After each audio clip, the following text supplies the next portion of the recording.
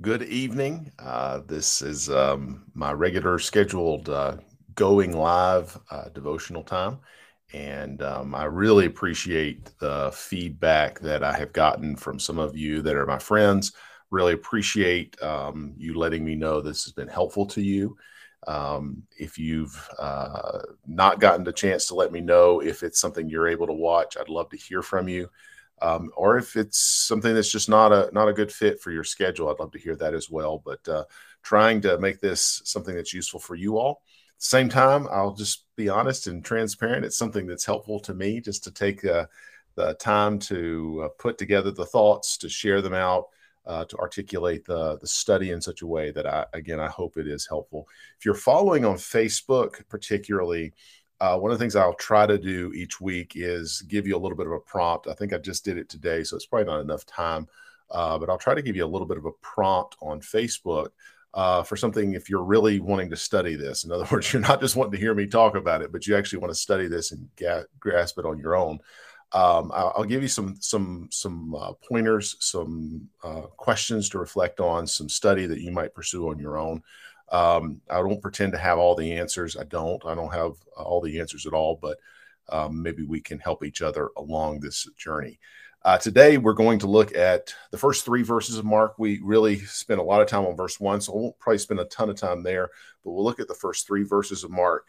And as the little ticker tape across the bottom of my screen should indicate to you, we're going to look at, Mark says in verse 1, he's talking about the inauguration or the beginning of the gospel of Jesus Christ. And I tried to explain to you what that is. We'll recap that very briefly. But because of that, there's hope. And that's what we're going to look at in verses 2 and 3, the hope that comes because of that inauguration, that beginning of Jesus Christ. So before I begin, I'm going to ask the Lord for some help. And I hope you'll join me in that prayer, especially if you are truly trying to learn here. We only can do this not because Matthew Tilley is anything special, but because the Holy Spirit gives us some guidance. So let's take a moment to pray and ask for his help. Lord, I do need your help. There are some people who are coming and because they like me or they appreciate my perspective or something like that. I'm grateful for that. I'm grateful for that support. But Lord, you know that I can give them nothing, that none of these people on their own can really get anything without your Holy Spirit's participation. Please help us. We're not perfect by any means, but make us as willing and available to hear your truth.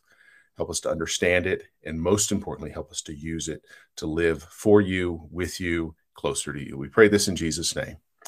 Amen. Amen. I'm going to begin just where you ought to begin with a Bible study like this, and that's just to look at the text for just a moment. I want to read that. Verse 1 says, the beginning of the gospel of Jesus Christ, the Son of God. We talked a lot about that last night, but this is last time we talked, excuse me. And that was simply, and I'll try to articulate very briefly, that is that John is saying this, what we're about to talk about, is the very start of the gospel, and that is a political term of victory, almost a military-like victory. This announcement that the old regime is gone and there's a new regime. And he says this, what I'm about to tell you, this whole book that John Mark, the man who we believe is the author behind here that the Lord used to give us God's word, he said, I'm about to tell you what the gospel, what this announcement looks like. But ultimately, what I'm giving you, it's the headline of this whole thing. It is an announcement that Jesus, the Son of God, all man, all God, he has come in the flesh to overturn all the other governors and kings and leaders. He's come to do this, and I'm about to tell you about it. Now, he's not just saying this is the start of Jesus's ministry. He is saying that, but that's not really all of it. There's another level to this, and he is saying this is the inauguration of King Jesus. And with all the pomp and all the circumstance that comes with a new king taking the throne, that's what is going on here. So with this inauguration, he is intending to inspire hope in those people who follow him. Now, I think I alluded to this when we talked about this last week, but I'll mention it again now. And that is John Mark, I believe, is writing to Roman Christians. That is his primary kind of initial original audience. I know that we read this and we're helped by it as well, but his initial audience would be Roman Christians.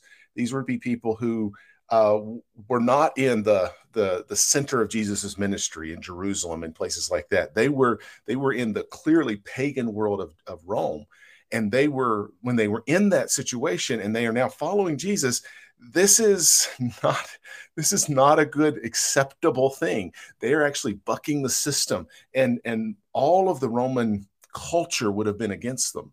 So Mark is writing this, yes, to convey the very real experiences of walking with Jesus, but he's also writing this to them to say, listen, folks, you've got a king, and his name is not Caesar.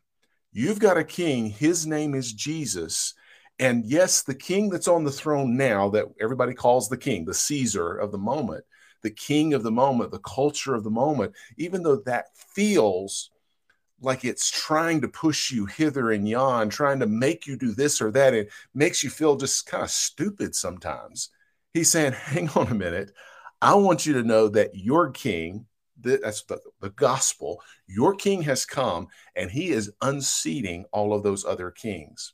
So he is writing this. I believe this book of Mark, while there's certainly other themes in here that we'll be able to examine if we spend more time in Mark. You'll see things like discipleship is a big, following Jesus, what that looks like. It's a big theme in this. But here at the beginning, what he's making point to say is, listen, Jesus is here and there's hope for you that follow Jesus.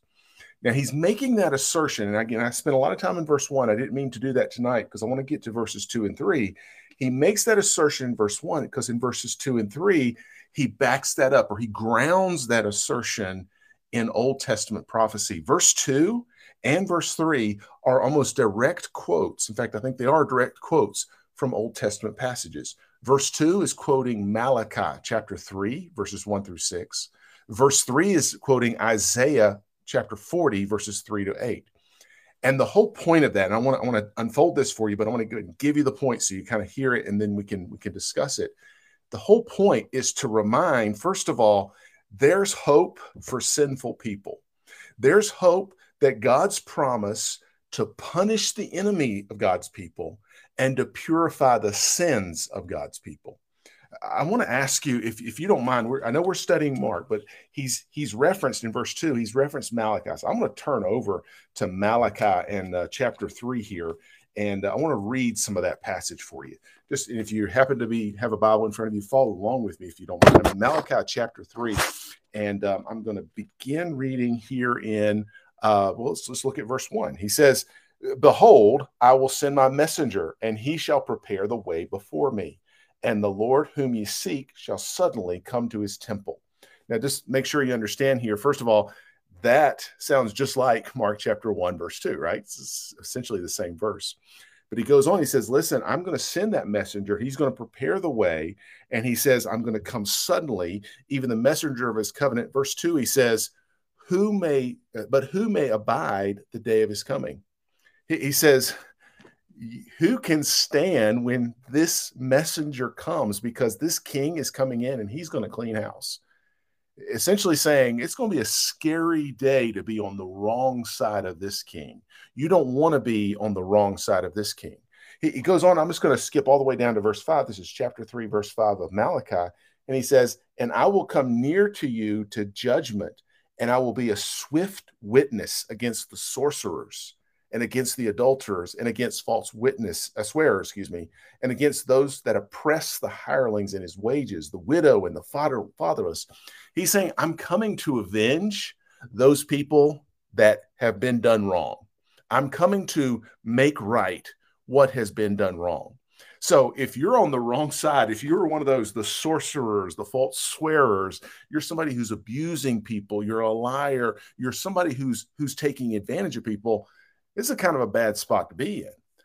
But here's the cool thing. If you're one of those people who've messed up and recognize you've messed up, but you know who the true king is, look what he says. If you go to verse 2, go back to verse 2. He says, I don't know who can stand against him, but it says at the last part of verse 2, he is like a refiner's fire and like a fuller's soap. A fuller's soap is just basically someone who's a cleaner, who's going to clean up things. He's going to clean things. Verse 3, he shall sit as a refiner and a purifier of silver, and he shall purify the sons of Levi and purge them as gold and silver. He's essentially saying, listen, I'm going to fix things. I'm going to fix things. And I love verse 6. I get excited reading verse 6. It's really a really amazing verse to me. This is God talking to his people. He knows they've messed up. In fact, the whole book of Malachi is about how they've messed up. But he says, for I am the Lord. I change not. This is God saying, nothing's wrong with me. I am never changing. I am always perfect. Therefore, because of his unchangeableness, ye sons of Jacob, talking to the children of Israel, are not consumed. He says, listen, that king is coming. And yeah, all of his people's enemies better be shaking, because he's going to clean house. But his own people, who, let's be honest about it, none of us are perfect. We've not lived up to the right standard. This is God talking to the children of Israel, the nation of Israel. And they've not lived up to the standard that they're supposed to live up to. But God says, listen, they're my people, and I'm going to make them right. Can I get you to go over to Isaiah chapter 40? This is verse 2. So if you were in Mark chapter 1 and verse 2, he quotes Isaiah 40. In the first two verses of Isaiah 40, he says that he wants to comfort God's people. He's giving comfort to troubled people. But look at verse 3. He says, the voice of him that crieth in the wilderness, almost verbatim what it says in the King James Version in Mark chapter 1, verse 3. Prepare ye the way of the Lord, make ye straight in the desert a highway for our God. He is saying in those verses, listen, it looks like there's no way. In fact, even if you go to verse 4, you can see this, Isaiah 40, verse 4, you can see this even more. It looks like there's no way. It looks like the end is near. But what God does is he makes a way where there is no way. One of the things that you will see if you go back and look on your own as you read through Mark chapter 1 and 2, if you could keep in the back of your mind the Exodus story. You know the Exodus story? This is where Israel is enslaved in Egypt. They've been there for 400 years. But God provides a Messiah-like person, Moses, a savior, if you will. He brings Moses, into the picture. And Moses, because of God's leads the people out of Egypt. You know this story, I hope, for this point. But what's interesting is there's a point in that story as they led them out of Egypt, they're going to the promised land, and everybody's excited. There's 1 million+ people walking through the desert, ready to go where God has for them. But the minute that they start heading out of town, they hit up against an obstacle. They have got the Red Sea in front of them. They've got Pharaoh's armies behind them. And it looks like there is no way, that there is judgment before them, water. There's judgment behind them, the enemies.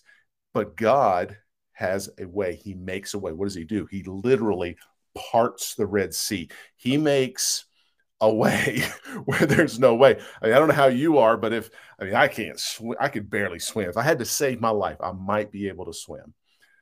But as far as really actually doing much more than kind of chest deep recreational swimming, I can't really do it. So if there's a big body of water and I got to get to the other side, unless there's a way around, unless there's a bridge over, I'm not getting through. But God's people, 1 million+ people standing on that bank of the Red Sea, and God says, here, I'm going to make a way, and he parts it. This is what God does. He cuts through judgment. He cuts through opposition, and he saves his people. So to come back to the question, what is the gospel that Mark talks about in Mark 1, verse 1?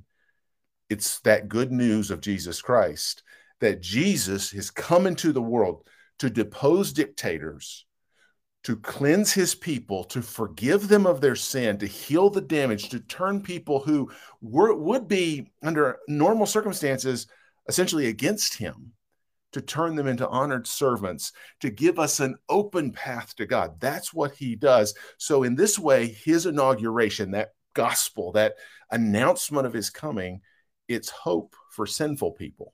It's hope for sinful people. Now, in addition to that, it is hope for broken people. It's hope for sinful people. It is hope for a broken world, I won't, I'm going to go back to Mark now. I think I'm finished with Isaiah at this point.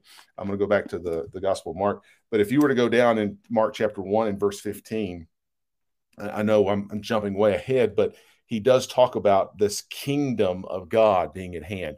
So if you think about it, he's a king and he's coming. So what does a king come for? He's coming for his kingdom. So what God, or rather Jesus specifically, God is doing here is he's preparing a kingdom. But that kingdom is kind of messed up.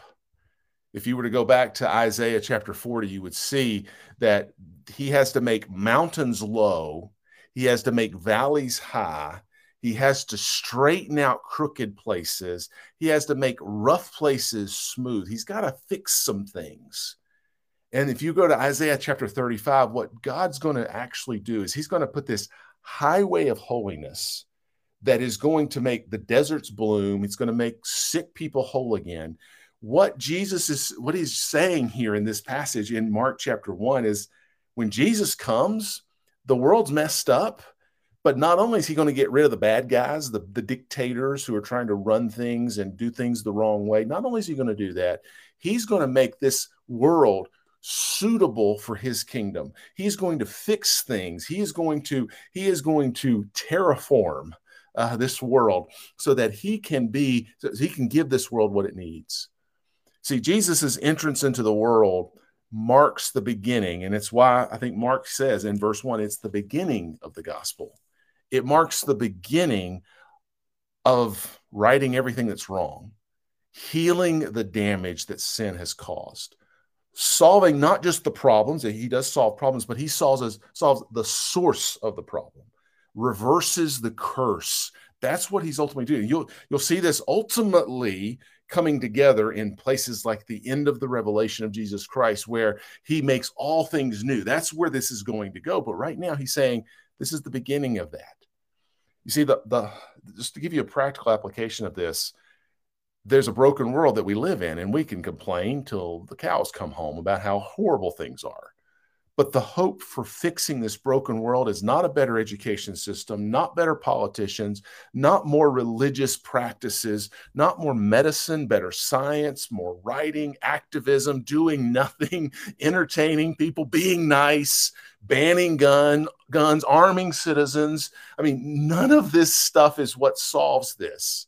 This broken world can only and will only be fixed when King Jesus ascends to that throne, and he is Lord of lords and King of kings, and he is Lord of all. Now, is he actually Lord today? Absolutely. I believe he's not waiting for us to make him Lord, but there will come in the fullness of time. There's going to be that moment in time when God says it's done now, and we do see that ushering in of all things new. But what we see in Mark chapter 1 is the beginning of that. Now, again, I think I want to close by saying this. This inauguration is not only hope for a broken world, it's not only hope for sinners, but it's also hope for a worried church. I'm imagining the handful of y'all that are listening and watching this. I imagine that, based on what I've heard from you, your friends, you are people who love the Lord, you enjoy going to church. For goodness sake, some of y'all even like preaching. So I would consider you, most of you at least, I don't know your hearts for sure, but based on your testimonies, you're Christians. And Mark's writing this gospel to Christians. So I think this is a very, very good thing for us to think about, that he's aiming this writing at people just like us, Gentile, Roman specifically, but Gentile Christians. You can see that as you study his style. You see that in how he explains some of the Judaic customs that would have been maybe a little unfamiliar to some of the Christian converts that are not Jews. I think that you can see that in the timing. He's probably writing around Nero's reign.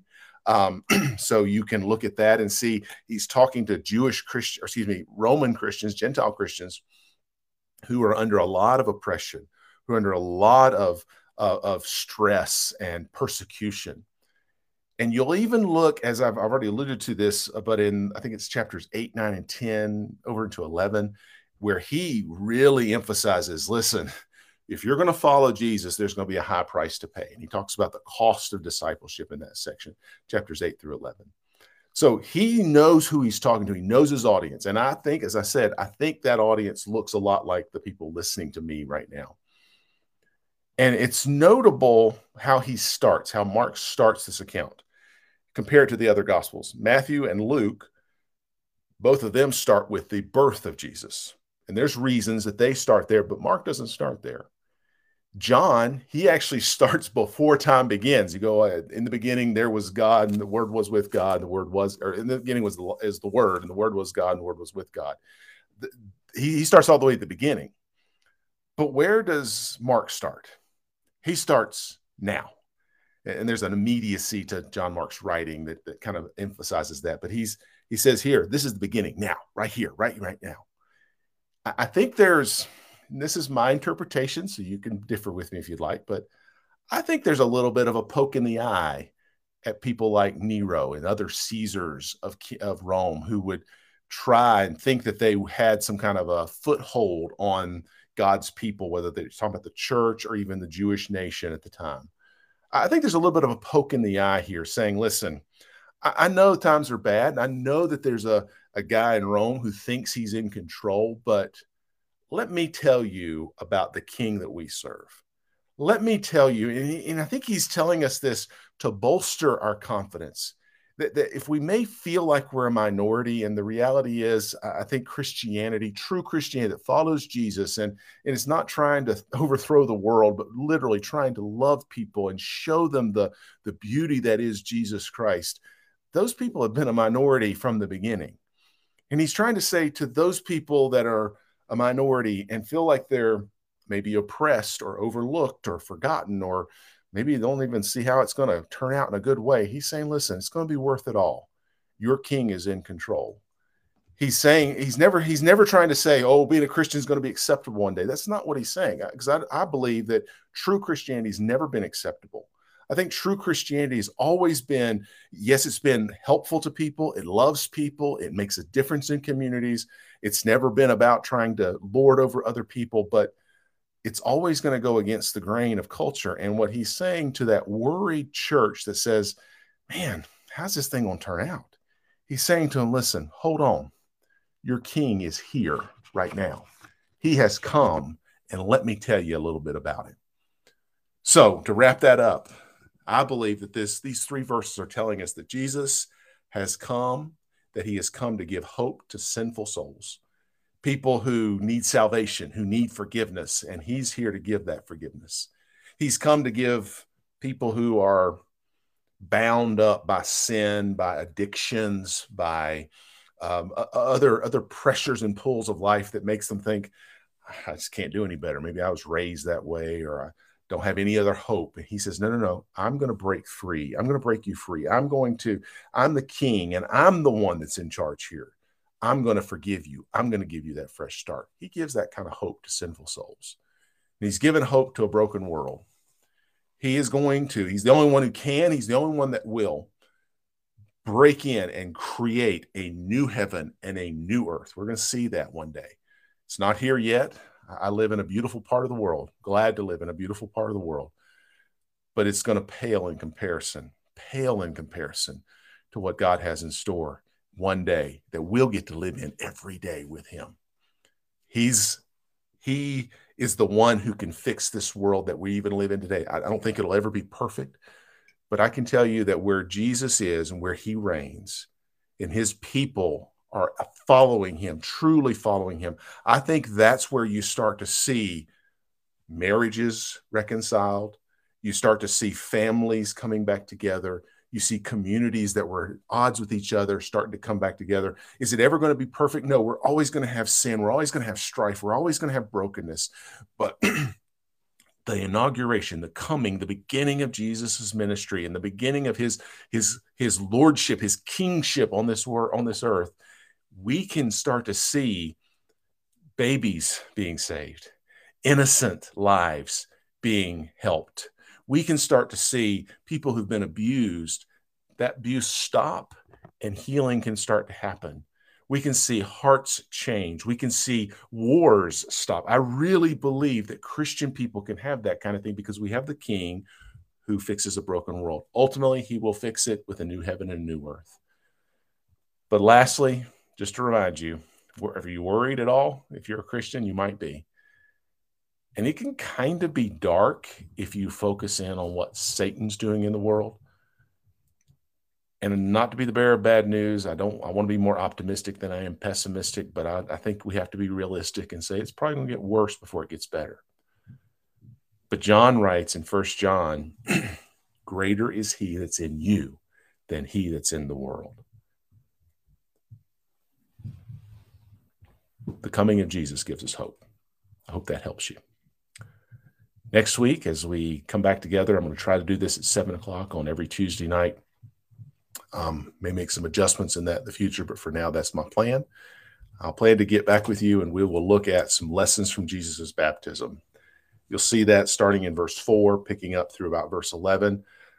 There's a lot I want to try to cover there, so I may take a couple of weeks to do that. I'm going to try not to rush through this just because it's fun for me. I hope it's interesting for you. But if you do study, and I'll try to give you these instructions via Facebook if you do follow me there, read the passage in light of the Exodus account. I think that'll give you a lot of insight if you'll read it in light of what Jesus, or rather the Lord, did for Israel in Exodus, and you see what Jesus does as he goes through the waters of baptism. I think you'll see that. And an interpretive help, I think, might be helpful to look at the water as the judgment of God, as a symbol for the judgment of God. Read it in that light. I think that can help you there. But we'll spend a couple of weeks on this, understanding what Jesus' baptism means for us, what John's role in that means to us. There's a lot to really cover there, but I'm looking forward to it. Hope you are. Thank you so much for joining me this evening. I hope this has been helpful to you. Please drop a comment or something, or reach out to me. Some of you know how to contact me directly. Feel free to do that. I'd love to hear from you. And questions, anything like that, you put it in the comments or get it to me. I'll do my best to address those comments, or questions rather, in future episodes. And even if it's I don't know how to answer that, I'll at least address it. But thank you for joining me. Y'all have a great night.